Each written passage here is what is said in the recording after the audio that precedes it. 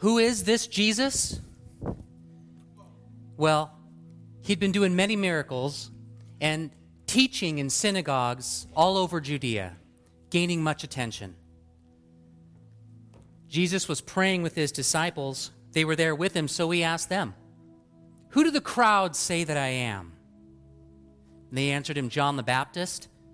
They said, "Elijah," and others even say that a prophet of old has risen. And then he asked them, "Who do you say that I am?" And Peter said, "The Christ of God." So Jesus strictly charged and commanded them not to tell this to anyone, saying the Son of Man must suffer many things and be rejected by the chief priests, the scribes, and the elders, and be killed, but on the third day be raised. And then he said to all, "If anyone would come after me, let him deny himself and pick up his cross daily and follow me. For he who saves his life will lose it. But whoever loses his life for my sake will save it. For what does it profit a man if he gains the whole world but loses or forfeits himself?" Then he went with them to a place called Gethsemane, and he said to his disciples, "Sit here while I go on over there to pray." And taking with him Peter and the two sons of Zebedee, he began to be sorrowful and troubled. And he said, "My soul is very sorrowful, even to death. Remain here and watch with me." And still going on a little further, he fell on his face, praying. He said, "Father, if at all possible, let this cup pass from me. Nevertheless, not as I will, but as you will." And as he came to the disciples, he found them sleeping. And he said, "Sleep and get your rest later on. See, the hour is at hand, and the Son of Man is delivered into the hand of sinners. See, my betrayer is at hand." And while he was speaking, Judas came, one of the 12 disciples, and with him a large crowd with clubs and swords from the chief priests and the elders of the people. Now the betrayer had given them a sign, and he said, "The man that I kiss is he. Seize him." And so he quickly came to Jesus, and he said, "Greetings, Rabbi," and he kissed him. And Jesus said, "Friend, do what you came to do."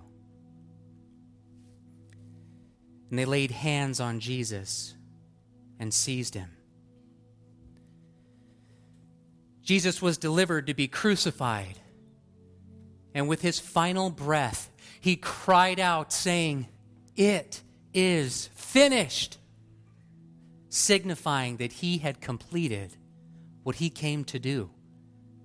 And at that time, the curtain of the temple tore in two from top to bottom. The earth shook, the rocks split, and all the tombs were open. And when the centurion and all who were with him keeping watch over Jesus saw what happened and saw the earth shake, they were filled with awe. And they said, "Truly, this is the Son of God." The Apostle Paul later wrote that Jesus appeared to Peter, and then he appeared to the 12 disciples, and then he appeared to 500 brothers at once, most of whom are still alive at the time of Paul's writing, proving that Jesus was who he said he was, God's Son. Father, we are so thankful for the gift of your Son, and we celebrate all that he has done this season. And we come to worship you. We come to worship him. We know that one day we are going to see both you and him, and it's going to be indescribable. We know that any time somebody has seen you, the natural reaction is to fall on our faces, and we know that you are an awesome God. You are able to do anything you want to do, and we know that you were able to raise your Son from the dead, and you did it. And we're so thankful for that recorded account that we can trust. We pray that you'd help us now as we look into your word. I pray that you would speak to us through that. I pray that you would give Pastor Justin clarity of thought, great energy as he brings your word, but ultimately that he brings your words tonight. So we pray that you would do that now. In Christ's name, amen. And you can be seated. Man, what an impactful evening. Amen. He is risen. He is risen indeed. I'd like to read to you out of a classic passage in Luke chapter 24. It's a description of the resurrection, the moment that they discovered that Christ had risen from the grave. This is important because in Corinthians, Paul reminds us that if Christ isn't risen from the dead, then our faith is in vain. This is the central issue. This miracle is either true or we have nothing else to believe in. Christ died, was buried, and the declaration is he rose again, and we can trust it. We can trust it. Luke chapter 24, it says this, "But on the first day of the week, at early dawn, they came to the tomb, bringing the spices which they had prepared. And they found the stone rolled away from the tomb. But when they entered, they did not find the body of the Lord Jesus. And while they were perplexed about this, behold, two men suddenly stood near them in dazzling clothing. As the women were terrified and bowed their faces to the ground, the men said to them, 'Why do you seek the living one from among the dead? He is not here, but he is risen. Remember how he spoke to you while he was still in Galilee, saying, the Son of Man must be delivered into the hands of sinful men and be crucified, and on the third day rise again.' And they remembered his words. They returned from the tomb, and they reported all these things to the 11 and to all of the rest. Now they were Mary Magdalene, Joanna, Mary the mother of James, and also other women that were with them, telling these things to the apostles. But these words appeared to them as nonsense. They would not believe them. But Peter got up and ran to the tomb. Stooping, he looked in. He saw the linen wrappings only, and he went away to his home, marveling at what had happened." Do you believe that happened this evening? The question I want to just touch for a few moments here is the one that's posed by the angels. Why do you look for the living one among the dead? This is the concern every single year. Why do we search for the living among the dead? You can be sure that some point during the course of this season, every single year, you will see a report from the BBC or CNN or some other news agency where they go back to the area in Jerusalem and they begin to look for the body of Jesus or somehow try to debunk it.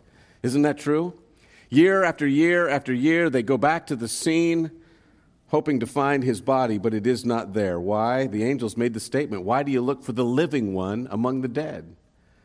We struggle believing the resurrection, and yet this is the central issue. This is the miracle we celebrate every single time on Resurrection Sunday.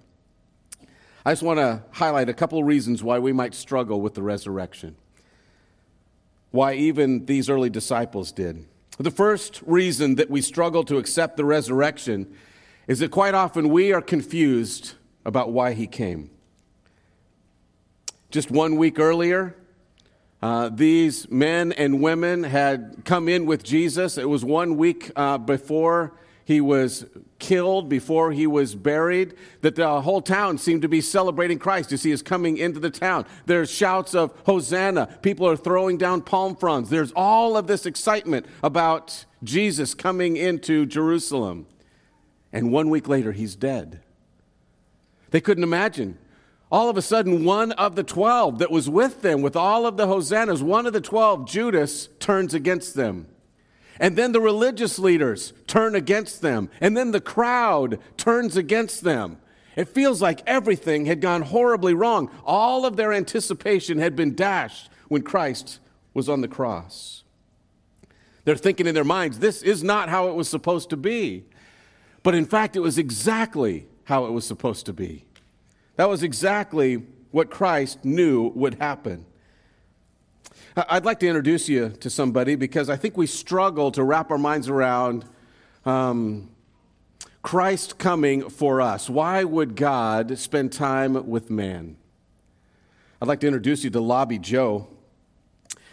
He didn't know that he was actually on sale on a surf and turf special at a local Piggly Wiggly. Wherever that was up in Canada. It was about 6 hours outside of Manitoba, and a gal by the name of Christine Load actually had found this little guy kicking around in his tank, and she said that she saw him and instantly knew that they had a connection. Her and Lobby Joe looked eye to eye through the tank, and she said, there's no possible way this one dies today. So she paid her $20 for Lobby Joe. She pulled out this special packaging and put some water in there and some ice, and she drove 6 hours to Manitoba, where then she shipped them to a friend that lived in Maine, who then drove Lobby Joe to the coast and released him where he could go back to his home. I'm confident he lived happily ever after. There's no way that story ends poorly, right? And we think in our minds, and I'm sure you're thinking the same thing, how ridiculous is it to spend all of this money and time on a lobster? Much better just to taste him.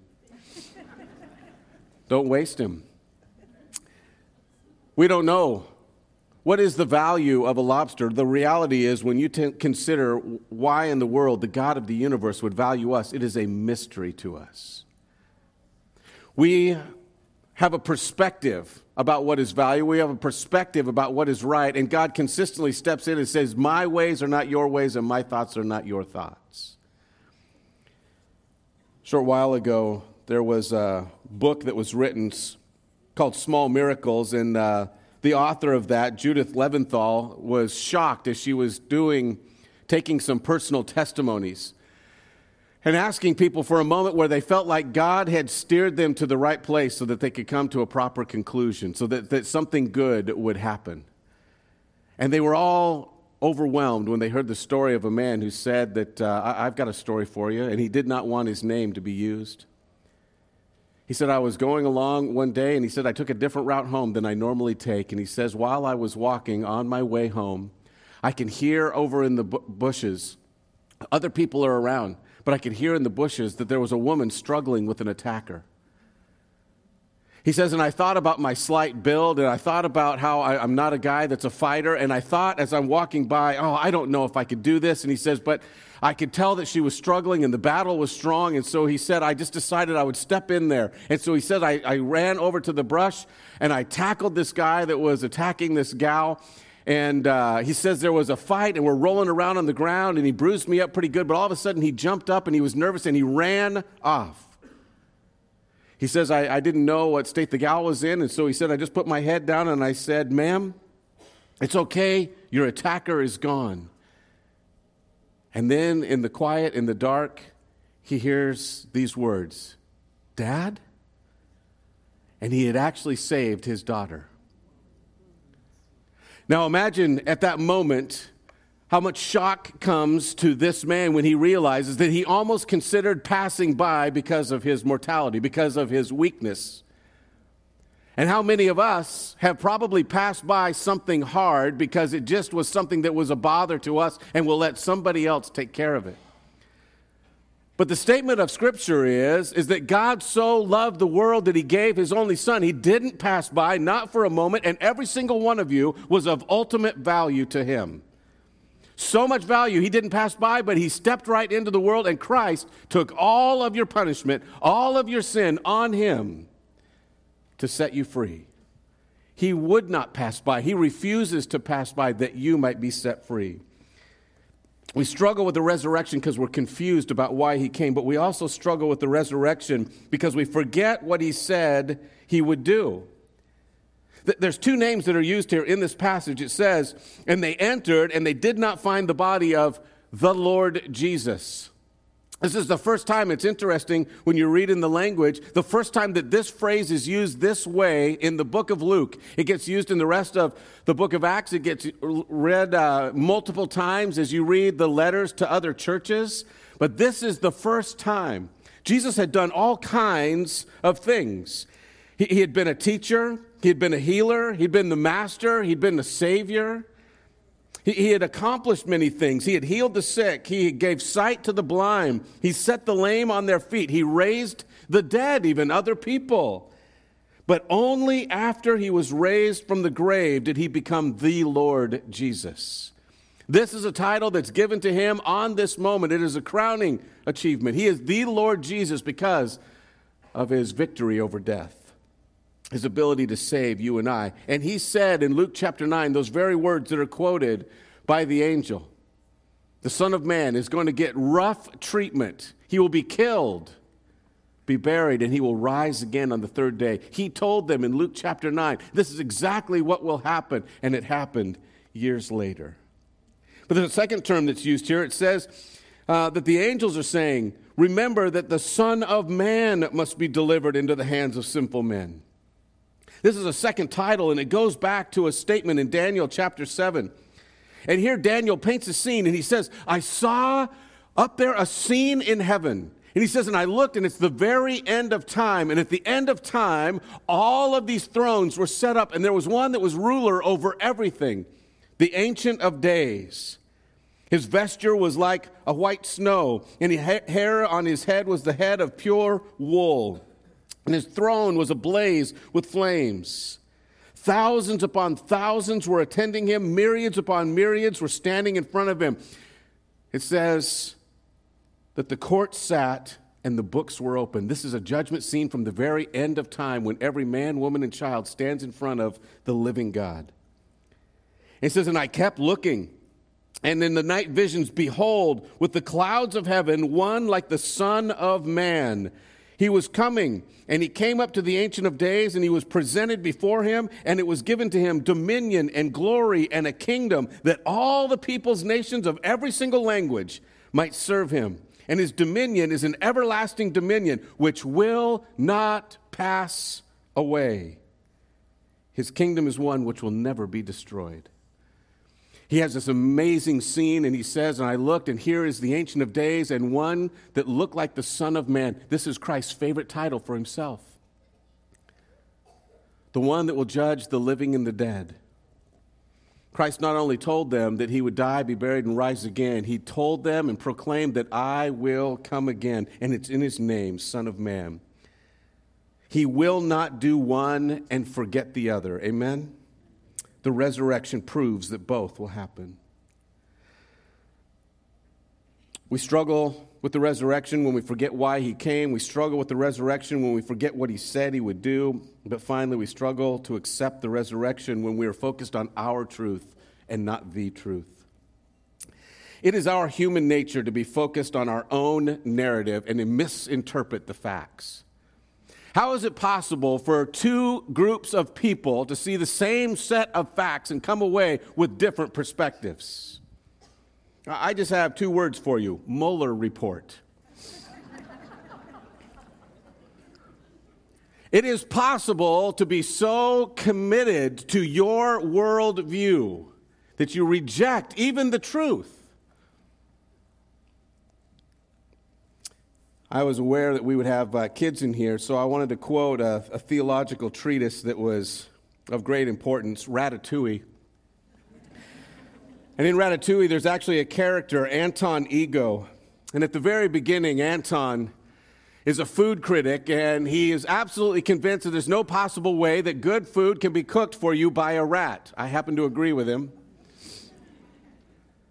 Anton Ego is the villain inside this movie, and he goes from scene to scene, and he has his pen, and every single time that he tastes some food, he starts writing things down, and everyone is poised and looking at him, and it's almost as if he is a bird of prey, the way that he attacks his page and the way that he begins to write, and he seems so irritated with everybody's attempt at food. And every place that he goes, they sit there and they are fearful, and he scribbles terrible things about their ability to cook. In fact, one person asked him, "Why do you hate food?" And he says, "I don't hate food, I love it. You just don't know how to cook it."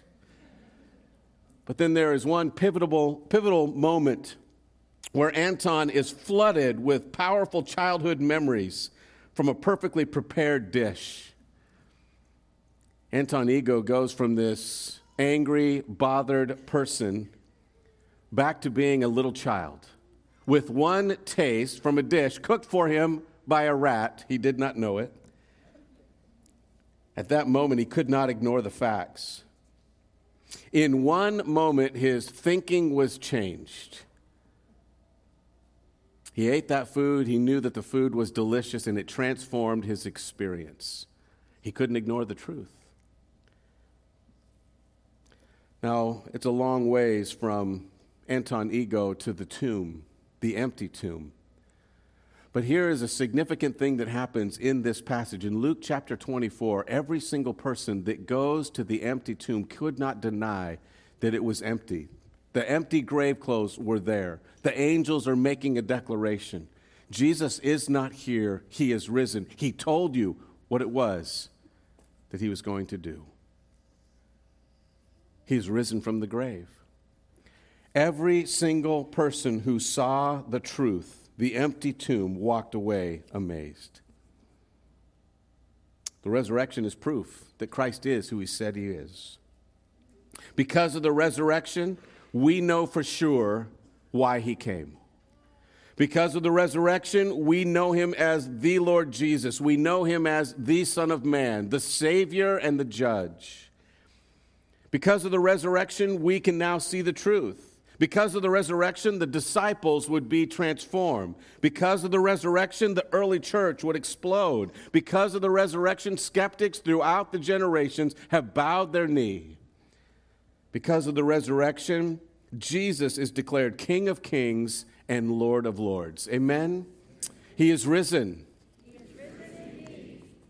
We would love today, if you do not know Jesus, if you have not given your life to him at the end of this service, I'd love to talk with you about that or pray with you. But if you are here today and you are a believer, we should celebrate the risen Savior. We should proclaim that he is risen from the grave and he came to do what he accomplished perfectly, and he is coming again. Let's pray. Father, we thank you. We thank you for the opportunity to preach these things, to hear these things, to respond to them, to tell a lost and dying world that there is hope because of a Savior who has accomplished it all. He has victory over the grave, and he imparts eternal life. Father, help us to trust that. Help us to celebrate in this season. Help us to remind each other of all that Christ has accomplished. We praise you, not just for the death and burial of Jesus, but for showing us that he is risen again and that we can have eternal life as a result. We thank you for these things in Jesus' name. Amen. We are so thankful that you came this evening to celebrate a risen Savior. Amen? What a great time. If you are here tonight and you don't know Christ and you say, I want to know him, I want to give my life to him today, I would love to pray with you up front. You can tell a neighbor, somebody who brought you, but don't leave today without knowing for sure where you stand. For the rest of us, let's celebrate all weekend long this Savior who is risen from the grave. Amen? Thanks for being here. You're dismissed.